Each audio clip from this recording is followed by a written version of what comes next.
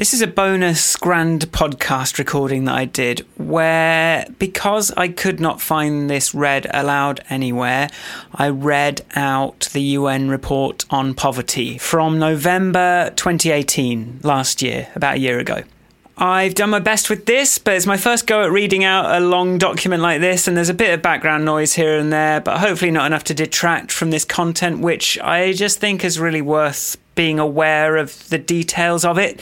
And the fact that it took me so long to actually read it just goes to show it's hard to find time. So hopefully this will let you digest it in a convenient way, and we can all start trying to do something about it.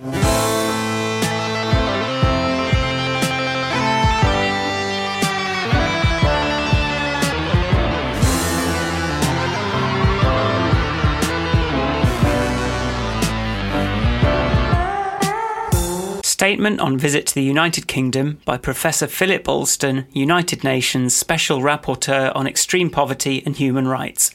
London, 16th of November, 2018. Introduction.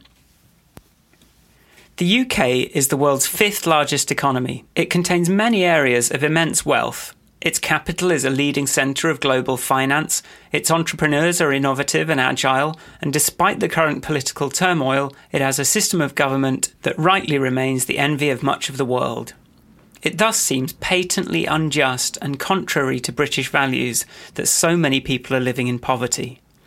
This is obvious to anyone who opens their eyes to see the immense growth in food banks and the queues waiting outside them, the people sleeping rough in the streets, the growth of homelessness, the sense of deep despair that leads even the government to appoint a minister for suicide prevention, and civil society to report in depth on unheard levels of loneliness and isolation.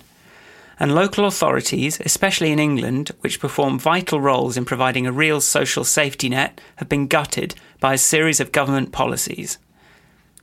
Libraries have closed in record numbers, community and youth centres have been shrunk and underfunded, public spaces and buildings, including parks and recreation centres, have been sold off.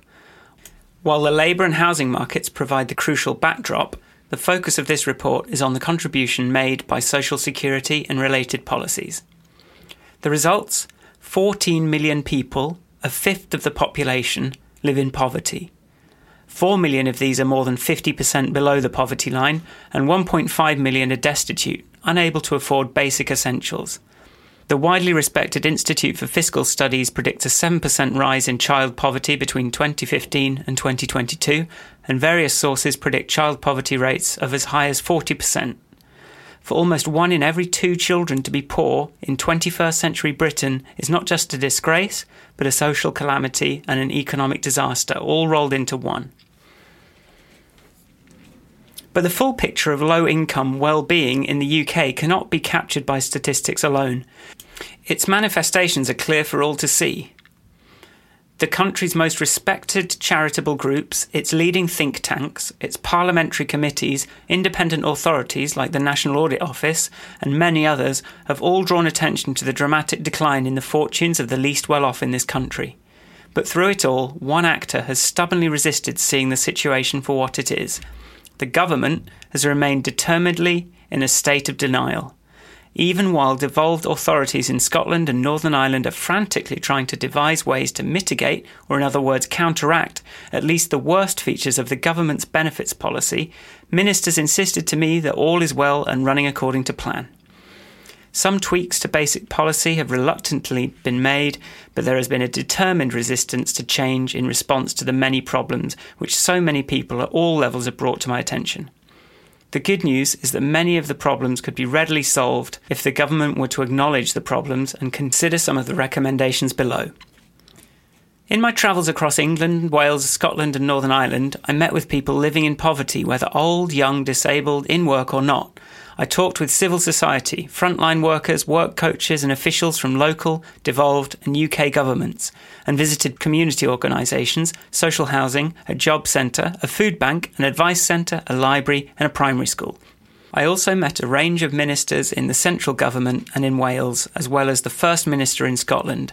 I spoke at length with politicians from all of the major political parties. In the last 2 weeks, I have talked with people who depend on food banks and charities for their next meal, who are sleeping on friends' couches because they are homeless and don't have a safe place for their children to sleep, who have sold sex for money or shelter, children who are growing up in poverty, unsure of their future, young people who feel gangs are the only way out of destitution, and people with disabilities who are being told they need to go back to work or lose support against their doctor's orders. I have also seen tremendous resilience, strength and generosity, with neighbours supporting one another, councils seeking creative solutions and charities stepping in to fill holes in the government services. I also heard stories of deeply compassionate work coaches and of a regional jobs centre director who had transformed the ethos in the relevant offices. Although the provision of social security to those in need is a public service and a vital anchor to prevent people from being pulled into poverty, the policies put in place since 2010 are usually discussed under the rubric of austerity. But this framing leads the inquiry in the wrong direction. In the area of poverty-related policy, the evidence points to the conclusion that the driving force has not been economic, but rather a commitment to achieving radical social re-engineering. Successive governments have brought revolutionary change in both the system for delivering minimum levels of fairness and social justice to the British people, and especially in the values underpinning it. Key elements of the post-war Beveridge social contract are being overturned. In the process, some good outcomes have certainly been achieved, but great misery has also been inflicted unnecessarily, especially on the working poor, on single mothers struggling against mighty odds, on people with disabilities who are already marginalised, and on millions of children who are being locked into a cycle of poverty from which most will have great difficulty escaping. Most of the political debate around social well-being in the UK has been focused only on the goals sought to be achieved. These goals are, in many respects, admirable, even though some have been controversial. They include a commitment to place employment at the heart of anti-poverty policy, a quest for greater efficiency and cost savings, a determination to simplify an excessively complicated and unwieldy benefits system, a desire to increase the uptake of benefits by those entitled, removing the welfare cliff that deterred beneficiaries from seeking work, and a desire to provide more skills training. But universal credit and the other far-reaching changes to the role of government in supporting people in distress are almost always sold as being part of an unavoidable programme of fiscal austerity needed to save the country from bankruptcy. In fact, however, the reforms have almost certainly cost the country far more than their proponents will admit.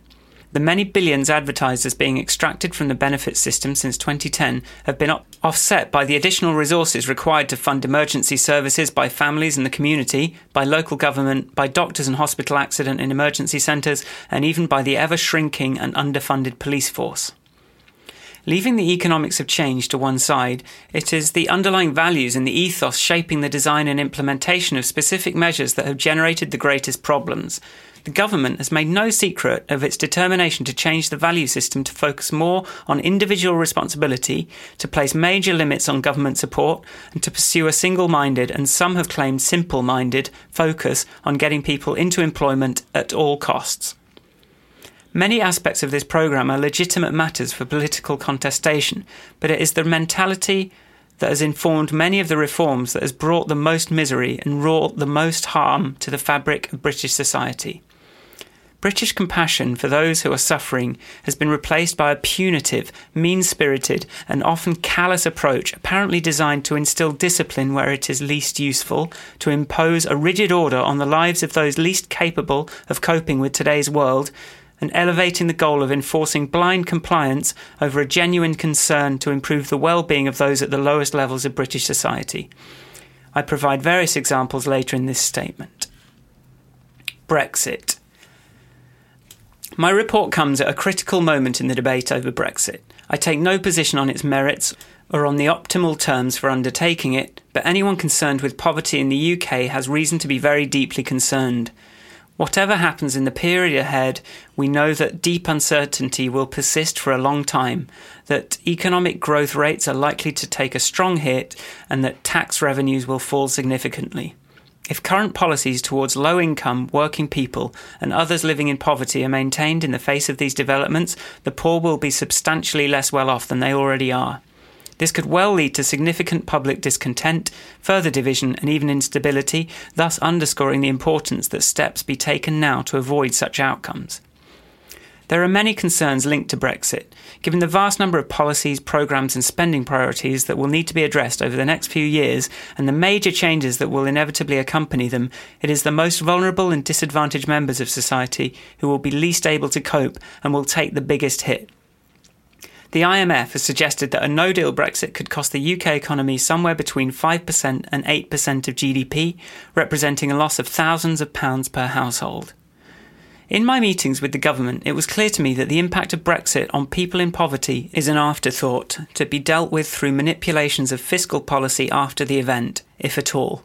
But Brexit will have serious consequences in this domain and the challenges need to be dealt with head-on. A lack of clarity is preventing families at risk of poverty from planning for its impact. People feel their jobs, homes and communities are at risk. Ironically, it was these very fears and insecurity that contributed significantly to the Brexit vote. The fall in the value of the pound has already increased the cost of living for people in poverty by £400 per year, and researchers have estimated that the UK economy is already 2 to 2.5% smaller than it would otherwise have been. Almost all studies have shown that the UK economy will be worse off because of Brexit, with consequences for inflation, real wages and consumer prices. According to the Joseph Rowntree Foundation, if the government does not adequately uprate benefits to account for inflation after Brexit, up to 900,000 people could fall into poverty.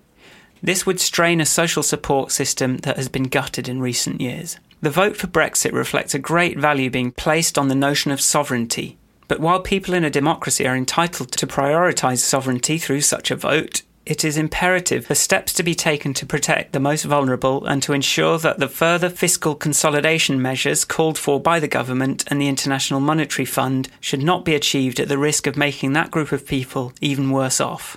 The UK stands to lose billions of pounds in EU funds that will disproportionately affect the poorer areas that have most benefited from them, including almost £9 billion in poverty reduction funding between 2014 and 2020. Although the government has announced a shared prosperity fund to replace this funding, local and devolved governments told me they had no information about the fund or how it would operate, just 5 months before Brexit. Time is running out. Brexit could also have particularly harsh consequences for people living in Northern Ireland, with people living on the border and dependent on trade or cross-border employment. If the European Charter of Fundamental Rights becomes no longer applicable in the UK, the level of human rights protections enjoyed by the population will be significantly diminished. The UK should not roll back EU-derived human rights protections on workplace regulation and inequality. Universal credit. No single programme embodies the combination of the benefits reforms and the promotion of austerity programmes more than universal credit. Although in its initial conception it represented a potentially major improvement in the system, it is fast falling into universal discredit. Social support should be a route out of poverty, and universal credit should be a key part of that process. Consolidating 6 different benefits into one makes good sense, in principle, but many aspects of the design and rollout of the programme have suggested that the Department of Work and Pensions is more concerned with making economic savings and sending messages about lifestyles than responding to the multiple needs of those living with a disability, job loss, housing insecurity, illness, and the demands of parenting. While some surveys suggest certain claimants do have positive experiences with universal credit, an increasing body of research makes clear that there are far too many instances in which universal credit is being implemented in ways that negatively affect many claimants' mental health, finances, and work prospects. In addition to all of the negative publicity about universal credit in the UK media and among politicians of all parties, I have heard countless stories from people who told me of the severe hardships they have suffered under universal credit. When asked about these problems, government ministers were almost entirely dismissive, blaming political opponents for wanting to sabotage their work or suggesting that the media didn't really understand the system and that universal credit was unfairly blamed for problems rooted in the old legacy system of benefits. The universal credit system is designed with a 5-week delay between when people successfully file a claim and when they receive benefits. Research suggests that this waiting period, which actually often takes up to 12 weeks, pushes many who may already be in crisis into debt, rent arrears and serious hardship, requiring them to sacrifice food or heat. Given the delay, which will only be partially mitigated by a recent concession, it is no surprise that the majority of claimants seek advance payments, which in turn must be repaid to DWP in relatively short order. Additionally, debts to DWP and to third parties can be deducted from already meagre universal credit payments at a rate much higher than is the case with the older benefit system. While supposedly deductions are capped at a maximum rate of 40% of the standard allowance portion of the payment, which will change to 30% in a year's time, the government told me that in fact additional clawbacks can occur. These so-called last resort deductions are for matters such as rent, gas and electricity arrears if it is judged to be in the best interest of a claimant or their household. The rationales offered for the delay are entirely illusory, and the motivation strikes me as a combination of cost saving, enhanced cash flows, and wanting to make clear that being on benefits should involve hardship. Instead, recipients are immediately plunged into further debt and inevitably struggle mightily to survive. There are undoubtedly many people who have benefited from the universal credit system, and many of the job centre staff play important roles in supporting and encouraging their clients. But many claimants also feel that they are forced to jump through hoops for the sake of it, fill out pointless job applications for positions that do not match their qualifications, and take inappropriate, low-paid, temporary work just to avoid debilitating sanctions. One Conservative Party MP with whom I spoke criticised DWP for adopting a military-style command and control approach rather than seeking to empower their clients and instill confidence. The digital by default feature of universal credit is highly controversial, and a detailed assessment of this aspect is found on page 7 below. When claimants contest assessments that they consider to be wrong, there is a clear sense that the Orwellian-named anonymous decision-maker rarely varies the approach. Similarly, the requirement that before appealing a disability assessment to a tribunal, a phase of mandatory reconsideration must take place is considered by many observers to be little more than a delaying tactic. One of the key features of universal credit involves the imposition of draconian sanctions, even for infringements that seem minor. Endless anecdotal evidence was presented to the Special Rapporteur to illustrate the harsh and arbitrary nature of some of the sanctions, as well as the devastating effects that resulted from being completely shut out of the benefit system for weeks or months at a time. As the system grows older, some penalties will soon be measured in years. Recent statistics indicate dramatic fluctuations in sanctioning, perhaps reflecting different instructions from on high. For unemployed people, between 6% and 8% are subjected to sanctions, and 31% of sanctions were for a period exceeding 3 months, and 1 in 8 were over 6 months. A recent book characterised the sanctions as being cruel, inhuman and degrading, and the inquiry undertaken by the UN Committee on the Rights of Persons with Disabilities found evidence of grave and systematic violation of the rights of persons with disabilities, partly on the basis of the sanctions regime. Many detailed studies have been undertaken which give substance to the harsh consequences that ensue for vulnerable claimants who are sanctioned. Departmental and ministerial insistence notwithstanding, there is no clear evidence that recent high employment rates in the UK are due to sanctions, or that blunt and harsh sanctions are superior to less harmful methods to encourage compliance with conditionality. Indeed, a real deficiency in the data DWP provides about sanctions makes it difficult to assess the regime. DWP does not make public sanctions data disaggregated by race or ethnicity, much less certain other claimant statuses such as single parents or carers. It is also impossible to determine from the data the number of sanctions that an individual has received, so it is not clear if the duration of sanctions is due to consecutive sanctions or rather an individual sanction of longer duration. What is clear from those with whom the Special Rapporteur has spoken is that sanctions succeed in instilling a fear and loathing of the system in many claimants. The government says it is taking an experimental test and learn approach to universal credit, but there seems to be an unacknowledged risk that this approach could treat vulnerable people like guinea pigs and wreak havoc in real people's lives. Test and learn cannot be a decade-long excuse for failing to properly design a system that is meant to guarantee the social security of so many, and it does not remedy the damage done to those who were thrown into debt or out of their houses or made to rely on food banks before the improvements kicked in. As I spoke with local authorities and the voluntary sector about their preparations for future rollout of universal credit, I was struck by how much their mobilisation resembled the sort of activity one might expect for an impending natural disaster or health epidemic. They've expended significant expense and energy to protect people from what is supposed to be a support system. Scotland has repeatedly urged the government to halt the rollout and paid DWP for the introduction of certain flexibilities for claimants, such as the ability to receive payments more frequently. This is a constant complaint. And while some beneficiaries are happy with monthly payments, a great many suffer as a result of the arrangement and may end up visiting food banks or foregoing heating just to stretch a very small amount over an entire month. While cost has been cited by DWP as one justification for being inflexible and unresponsive, vast amounts have already been expended on automating the system, and I am unaware of any precise costing estimate to justify the resistance to implementing this reform. A digital welfare state.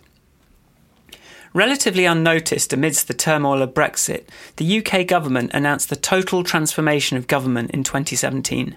The 2017 Government Transformation Strategy was presented as the most ambitious programme of change of any government anywhere in the world. Not only will government services become digital by default, as was first announced in 2012, but the inner workings of government itself will be transformed in a push for automation aided by data science and artificial intelligence. There are few places in government where these developments are more tangible than in the benefit system.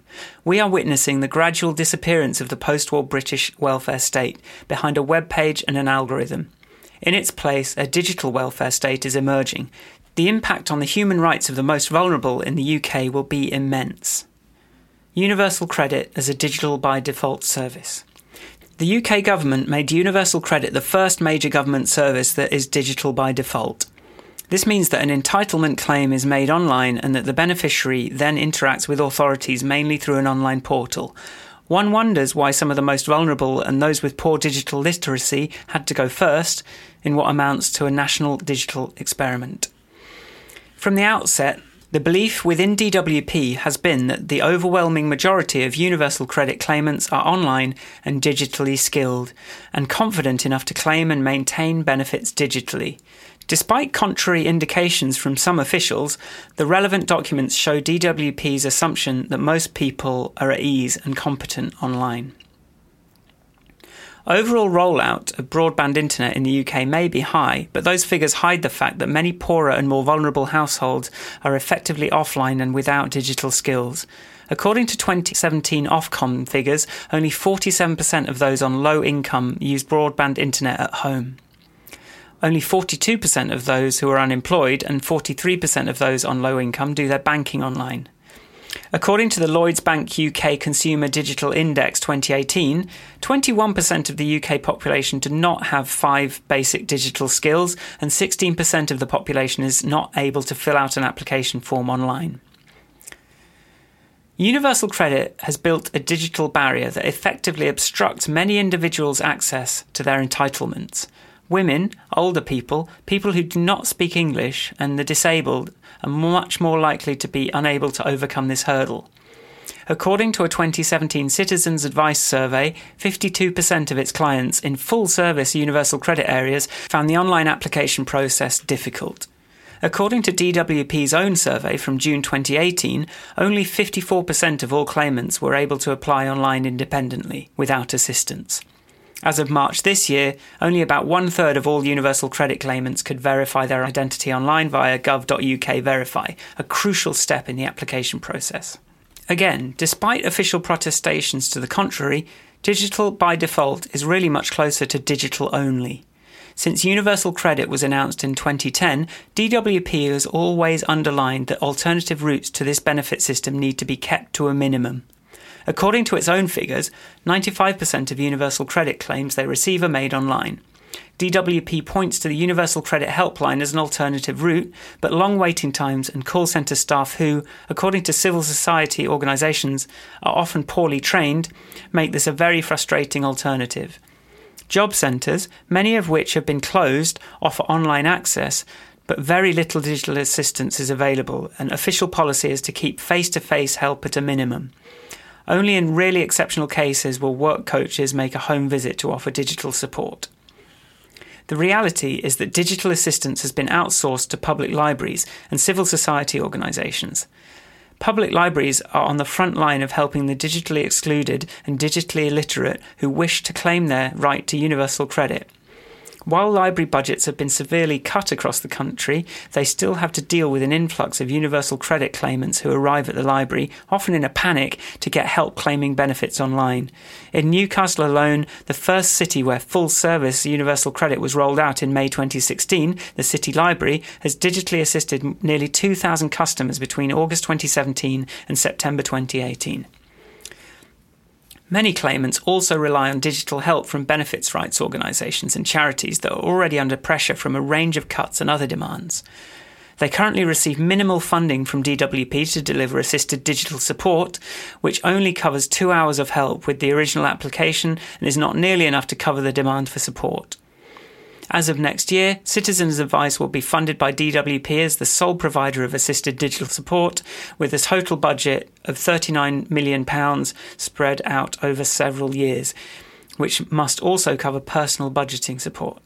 Not only is this a small amount in the light of the need, but it diverts funding away from public libraries and other organisations which have set up improvised digital support programmes. Around 1/3 of new universal credit claims fail in the application process and never reach the payment stage.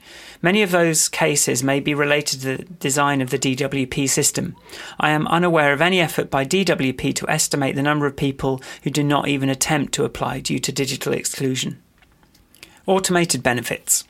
While universal credit is a very visible example of digital transformation, an even more significant digital change is happening within the walls of central and local authorities.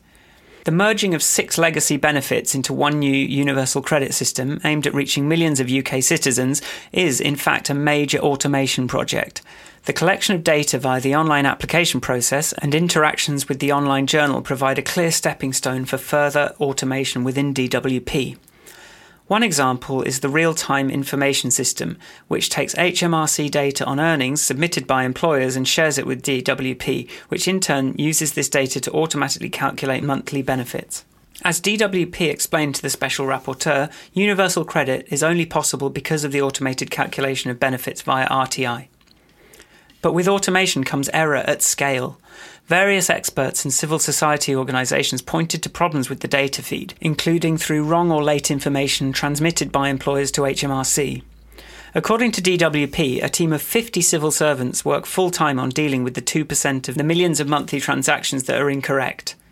Because the default position of DWP is to give the automated system the benefit of the doubt, claimants often have to wait for weeks to get paid the proper amount, even when they have written proof that the system was wrong. An old-fashioned payslip is deemed irrelevant when the information on the computer is different. Another area of major transformation is that of automated fraud and error detection and prevention. Serious investments have been made by DWP to undertake data matching to identify fraud and error in the context of the Generalised Matching Service.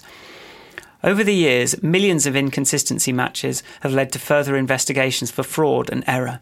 At the local level, DWP has subsidised risk-based verification systems, mostly built by private IT vendors, which flag claimants for low, medium or high risk of fraud and error, thus allowing local authorities to investigate high-risk cases more closely. At present, DWP is developing a fully automated risk analysis and intelligence system for fraud and error, which will go beyond automatically finding inconsistencies between different databases and aims to prevent fraud and error by using new tools, including artificial intelligence. An artificial future? Artificial intelligence is very much in fashion, and there are many related initiatives in the UK. The Prime Minister aims to propel Britain to global leadership of the industries of the future, including through the use of big data and artificial intelligence. And one of the grand challenges of the 2017 November Industrial Strategy is to put the UK at the forefront of the AI and data revolution. The House of Lords will debate a recent report on AI on Monday, and new institutions such as the AI Council, the Government Office for AI and the Centre of Data Ethics and Innovation are being set up. Government is increasingly automating itself with the use of data and new technology tools, including AI. Evidence shows that the human rights of the poorest and most vulnerable are especially at risk in such contexts. A major issue with the development of new technologies by the UK government is a lack of transparency. Even the existence of the automated systems developed by the DWP's Analysis and Intelligence Hub and Risk Intelligence Service is almost unknown. The existence, purpose and basic functioning of these automated government systems remains a mystery in many cases, fueling misconceptions and anxiety about them.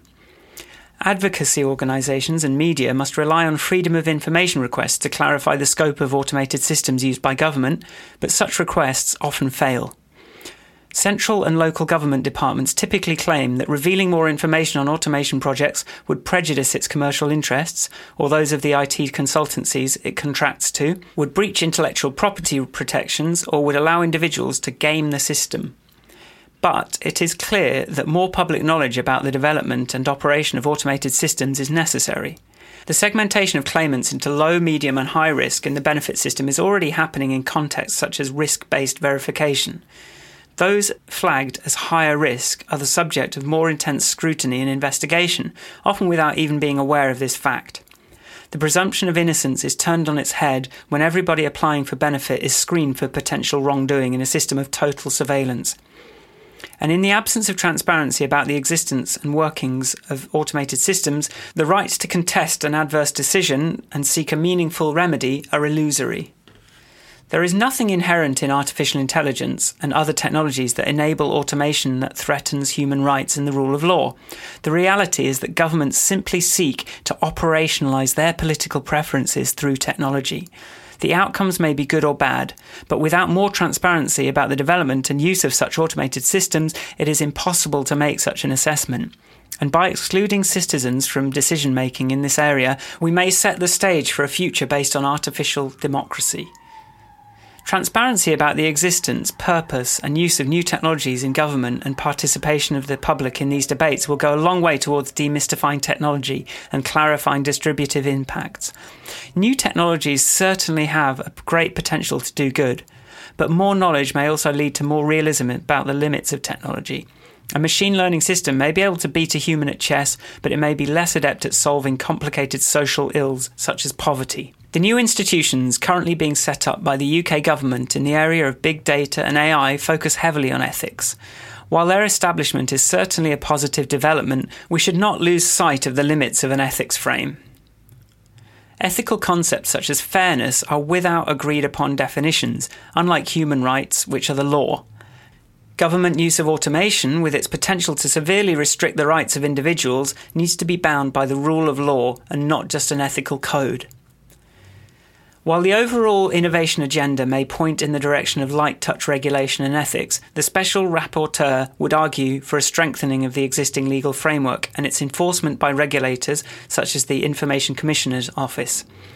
While the EU General Data Protection Regulation includes promising provisions related to the automated decision-making and data protection impact assessments, it is worrying that the Data Protection Act 2018 creates a quite significant loophole to the GDPR for government data use and sharing in the context of the framework for data processing by government. The dismantling of the broader social safety net. Before describing the ways in which the overall social safety net is being systematically dismantled, it is important to acknowledge some of the positive developments of which I was informed by the government.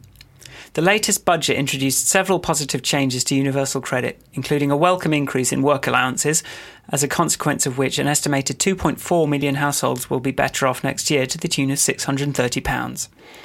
The Joseph Rowntree Foundation estimates 200,000 people will move out of poverty as a result of this change. By the same token, such improvements will be partly offset by the continuing freeze of benefits combined with the effect of inflation. The government has also taken steps to prioritise important social care issues through the launch of the government's first loneliness strategy and the appointment of a minister for suicide prevention. There are many ways in which the overall safety net has been reduced since 2010, but this section focuses specifically on the effects of the benefit freeze and cap and the reduction of legal aid and the reduced funding of local authorities and resulting cuts in other specific services. 1. Benefits reductions and limits. Significant reductions in the amount of and eligibility for important forms of support have undermined the capacity of benefits to loosen the grip of poverty. Capping benefit amounts to working-age households, limiting support to 2 children per family, reducing the housing benefit for under-occupied social housing, and reducing the value of a wide range of benefits have all made it much harder for people to make ends meet. While the government has commendably sought to protect the pensions entitlements of older people, especially by introducing in 2010 a triple lock to ensure that annual pension levels rise in accordance with whichever is highest among the rate of inflation, average earnings, or 2.5%. This helped to reduce poverty among pensioners, although the recent picture is less positive. But the triple lock contrasts dramatically with the freeze on benefit rates for working-age people since 2016. Poor households typically spend a higher proportion of their income on consumer goods than wealthy households, and already often struggle to put food on the table after bills are paid. Despite this, the government froze benefit rates in 2016, thus enabling continuing inflation to systematically reduce the value of the benefits. Poor families have thus had to do more with less as the prices of goods has gone up and the value of their income has declined. Households are expected to have to cope with a reduction of £4.4 billion in 2019-2020 alone. This year, when the Chancellor could have used the windfall he received from the Office for Budget Responsibility to end the benefit freeze a year earlier than planned, he instead chose to change income tax thresholds in a way that will help those better off and will do nothing to move the needle on poverty. 2. Legal aid. There have been dramatic reductions in the availability of legal aid in England and Wales since 2012, and these have overwhelmingly affected poor people and people with disabilities, many of whom cannot otherwise afford to challenge benefit denials or reductions and are thus effectively deprived of their human right to a remedy. The LASPO Act, Legal Aid, Sentencing and Punishment of Offenders Act, gutted the scope of cases that are handled, ratcheted up the level of means-tested eligibility criteria, and substituted telephonic for many previously face-to-face advice services. 3. Local authorities cuts. In 2010, the government pledged to radically reform public services by cutting funding to local authorities in England.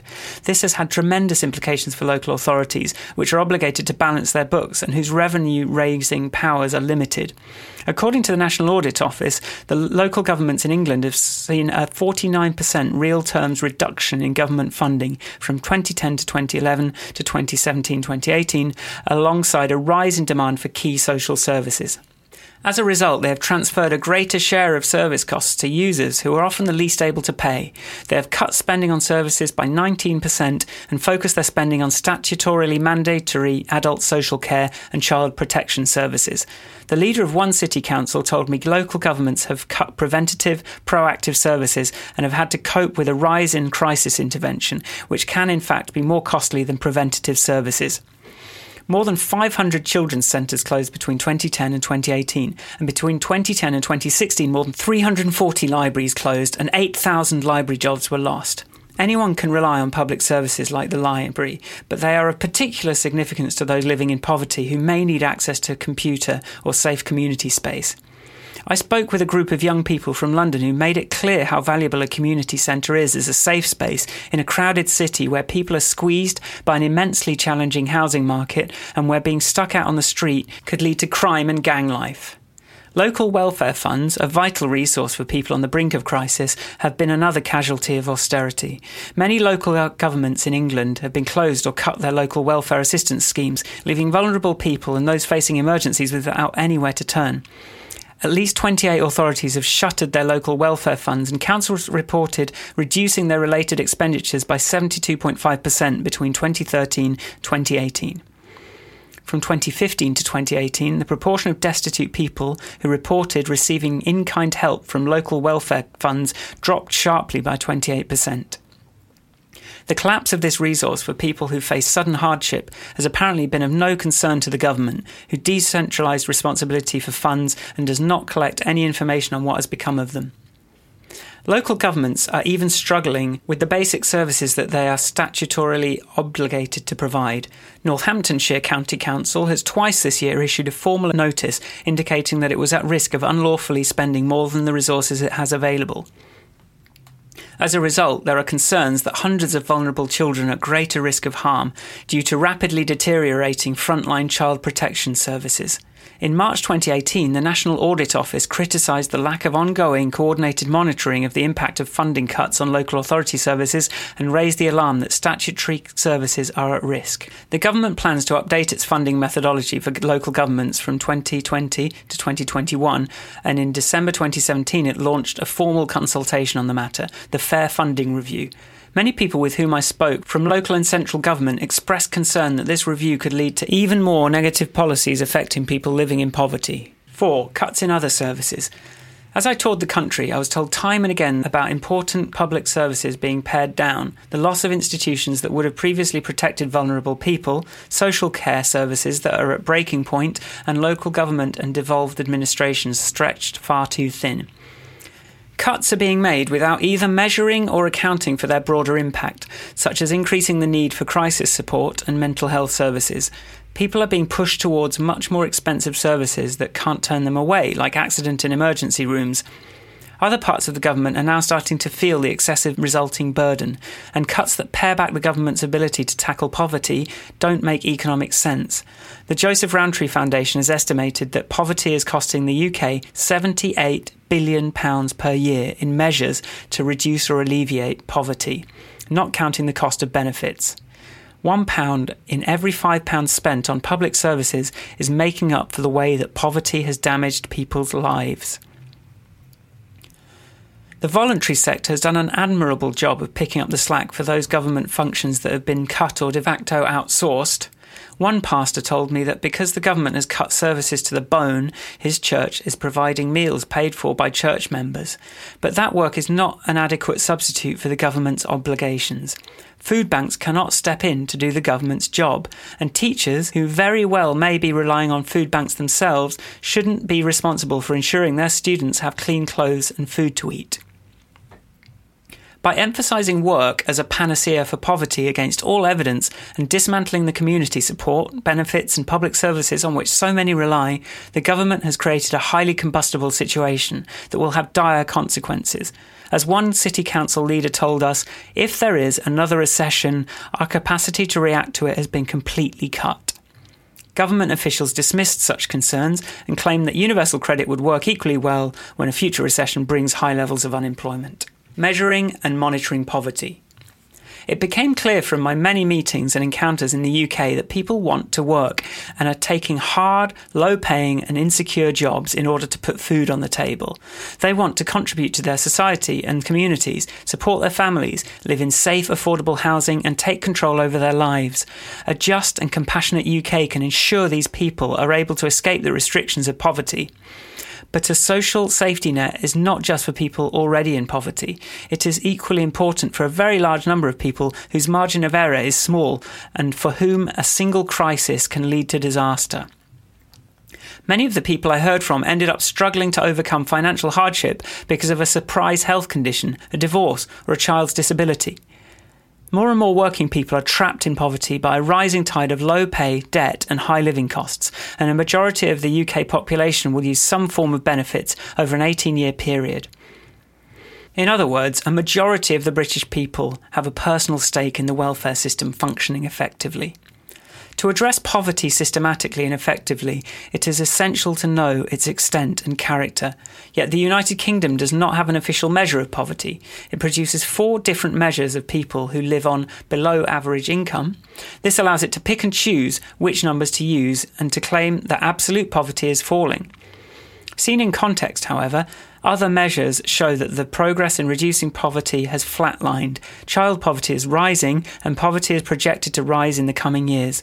The Bipartisan Social Metrics Commission's new poverty measure represents an attempt to create a single comprehensive measure of poverty, and these are the numbers I reference here unless otherwise noted. I would urge the government to respond to the Commission and adopt its approach, which has received an impressive degree of cross-party support. The government told me that there are 3.3 million more people in work than in 2010, that so-called absolute poverty is falling, and that the social support system is working. An elected official added that there is no extreme poverty in the UK and nothing like the levels of destitution seen in other countries. But there is a striking and almost complete disconnect between what I heard from the government and what I consistently heard from many people directly across the country. People I spoke with told me they had to choose between eating and heating their homes, or eating and feeding their children. One person said, "I would rather feed my kids than pay my rent, but that could get us all kicked out." Children are showing up at school with empty stomachs, and schools are collecting food on an ad hoc basis and sending it home because teachers know that their students will otherwise go hungry. Many families are living paycheck to paycheck, and 2.5 million people in the UK survive with incomes of no more than 10% above the poverty line. They are thus just one crisis away from falling into poverty through no fault of their own. In Jaywick, Erin described how she and her husband used to work full-time and had a savings account, but one crisis changed her life. "I needed full-time care and my husband had to leave his job," she said. "Suddenly we were living on disability. Then our landlord gave us 8 weeks to vacate the apartment. We discovered that no one will let you view a house when you're on disability benefits. I do not know where I'll be putting my child to bed soon. Should he be made homeless?" Cuts to social support, preventative services and local councils mean that when people need help, there are fewer resources to support them, causing them to rely on charities and crisis services. One frontline worker told me that they are referring people to food banks because people have exhausted the possibility of borrowing from their families and friends, defaulted on their loans and have nowhere else to go. I also heard story after story from people who considered and even attempted suicide, and spoke with multiple organisations that have instituted suicide prevention training for frontline staff in recent years. One person said the cumulative impact of successive cuts has been devastating. People are coming to me because they're suicidal, they've turned to sex work, they can't live with themselves. These aren't just anecdotes, they're reflected in the numbers. In England, homelessness is up 60% since 2010, rough sleeping is up 134%. There are 1.2 million people on the social housing waiting list, but less than 6,000 homes were built last year. Food bank use is up almost fourfold since 2012, and there are now about 2,000 food banks in the UK, up from just 29 at the height of the financial crisis. Not only does the government not measure food poverty, but a minister dismissed the significance of food bank use as being only occasional and noted that food banks exist in many other Western countries. The clear implication was that their rapid growth in the UK should not be seen as a cause for concern, let alone for government action. Employment as a cure-all for poverty. The government says work is the solution to poverty and points to record employment rates as evidence that the country is going in the right direction. But being in employment does not magically overcome poverty. In-work poverty is increasingly common, and almost 60% of those in poverty in the UK are in families where someone works. There are 2.8 million people living in poverty in families where all adults work full-time.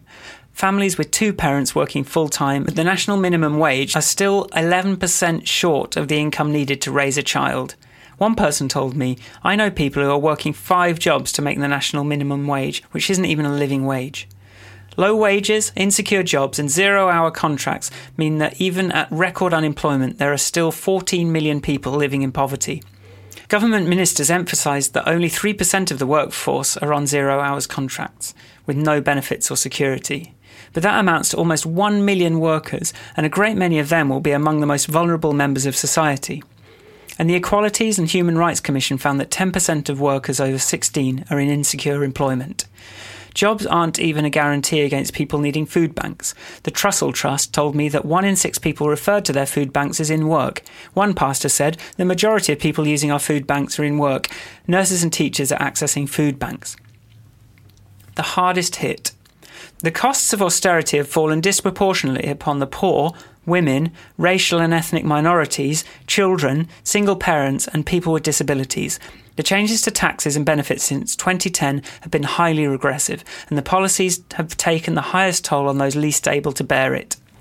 The government says everyone's hard work has paid off, but according to the Equalities and Human Rights Commission, while the bottom 20% of earners will have lost an average of 10% of their income by 2021-22 as a result of these changes, top earners have actually come out ahead. According to 2017 research by the Runnymede Trust and Women's Budget Group, as a result of changes to taxes, benefits and public spending from 2010 through 2020, black and Asian households in the lowest fifth of incomes will experience largest average drop in living standards, about 20%. 1. Women. Women are particularly affected by poverty. Reductions in social care services translate to an increased burden on primary caregivers, who are disproportionately women. Under universal credit, single payments to an entire household may entrench problematic and often gendered dynamics within a couple, including by giving control of the payments to a financially or physically abusive partner. Changes to the support for single parents also disproportionately affect women, who make up about 90% of single parents, and as of August last year, 2/3 of universal credit recipients who had their benefits capped were single parents. Single pensioners are also driving the uptick in pensioner poverty and are significantly more likely to be women. 2. Children. Many of the recent changes to social support in the UK have a disparate impact on children, including the deeply problematic two-child policy, the outrageous rape exception, and the benefits cap. The Equality and Human Rights Commission forecasts that 1.5 million more children will fall into poverty between 2010 and 2021 to 22 as a result of the changes to benefits and taxes, a 10% increase from 31% to 41%. Sanctions against parents can have unintended consequences on their children. According to the Social Metrics Commission, almost 1/3 of children in the UK live in poverty. After years of progress, child poverty is rising again and expected to continue rising sharply in the coming years. According to Child Poverty Action Group, the child benefit will have lost 23% of its real value between 2010 and 2020 due to sub-inflationary uprating and the current freeze. And low-paid jobs and stagnant wages have a direct effect on children, with families where 2 adults earn the minimum wage still falling short of the adequate income needed to raise a child. Because of changes to benefits and taxes, the Equality and Human Rights Commission projects the poverty rate for children in single-parent households to jump a shocking 62% by 2021 to 22. 3. People with disabilities. Nearly half of those in poverty, 6.9 million people, are from families in which someone has a disability. People with disabilities are more likely to be in poverty and are more likely to be unemployed, in insecure employment or economically inactive. They have also been some of the hardest hit from austerity measures. As a result of changes to benefits and taxes since 2010, some families with disabilities are projected to lose £11,000 on average by 2021 to 22, more than 30% of their annual net income. People with disabilities told me again and again about benefits assessments that were superficial and dismissive and that led to findings that contradicted the advice of their doctor. 4. Pensioners. Despite the protections offered by the triple lock, pensioner poverty has begun to rise after decades of decline. Between 2012 to 13 and 2016 to 17, the number of pensioners living in poverty rose by 300,000. As was made clear to me in a number of submissions through powerful personal testimony, a group of women born in the 1950s have been particularly impacted by an abrupt and poorly phased-in change in the state pension age from 60 to 66. The impact of the changes to pensionable age is such as to severely penalise those who happen to be on the cusp of retirement and who had well-founded expectations of entering the next phase of their lives, rather than being plunged back into a workforce for which many of them were ill-prepared and to which they could not reasonably have been expected to adjust with no notice. 5. Asylum seekers and migrants. Destitution is built into the asylum system. Asylum seekers are banned from working and limited to a derisory level of support that guarantees they will live in poverty. The government promotes work as the solution to poverty, yet refuses to allow this particular group to work. While asylum seekers receive some basic support, such as housing, they are left to make do with an inadequate poverty-level income of around £5 a day. For those who have no recourse to public funds as a result of their immigration status, the situation can be particularly difficult. Such individuals face an increased risk of exploitation and enjoy restricted access to educational opportunities. 6. Rural poverty. Despite the idyllic traditional image of the English countryside, poverty in rural areas is particularly harsh. Rural dwellers are often particularly impacted by cuts to transportation and public services, are at a higher risk of loneliness and isolation, and often face higher fuel costs. An organisation working on rural poverty that I met with in Bristol told me, "If you're poor in the countryside, it's twice as bad because you don't have access to services. People can't afford the bus and the bus doesn't go where they need it to anyways." Without adequate access to transportation, people can't get to work even when they are able to get a job. One person told me that it's easier for her to go to find a job by going to another city and staying with friends there than it would have been to find a job at home without public transportation. And with the government's new dependence on digital by default benefits applications, lack of broadband internet or access to libraries are particularly painful. Government officials assured me that anyone can walk off the street and get support to make an online claim for benefits, but that's simply not the case for people living outside major cities. Devolved administrations. Devolved administrations have tried to mitigate the worst impacts of austerity, despite experiencing significant reductions in block grant funding and constitutional limits on their ability to raise revenue. Scotland and Northern Ireland each report spending about £125 million per year to protect people from the worst impacts of austerity.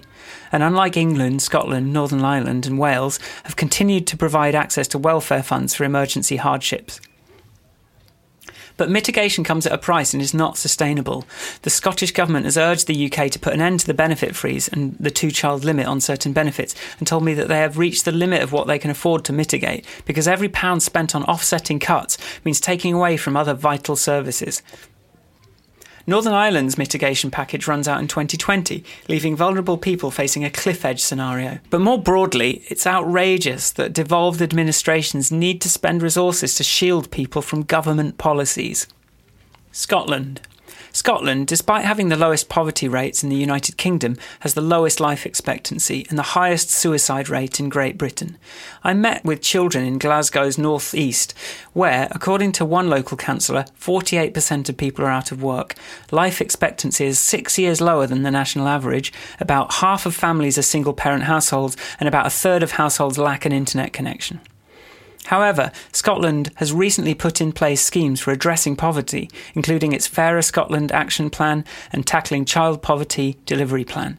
It has also used newly devolved powers to establish a promising social security system, guided by the principles of dignity and social security as a human right, and co-designed on the basis of evidence.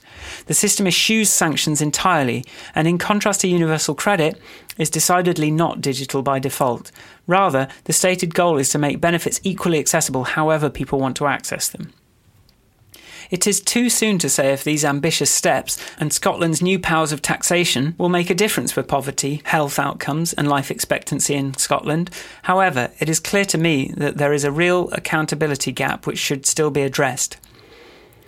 The absence of a legal remedy or a more robust reference to international standards in the Social Security Scotland Act is significant and should be addressed. I will be following closely the forthcoming recommendations from the First Minister's Advisory Group on Human Rights. Civil society groups also raised concerns about a general lack of awareness of local welfare funds for people in crisis and the considerable variation in how local authorities process applications for these emergency grants.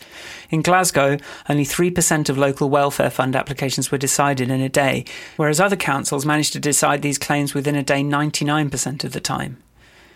Wales. Wales faces the highest relative poverty rate in the United Kingdom, with almost 1 in 4 people living in relative income poverty. Like the rest of the United Kingdom, employment has not proven to be an automatic route out of poverty in Wales. In-work poverty has grown over the last decade despite considerable improvement in the employment rate. 25% of jobs pay below the minimum wage, and low-paid, part-time or insecure jobs are often disproportionately taken up by women due to difficulties in balancing work and caring responsibilities.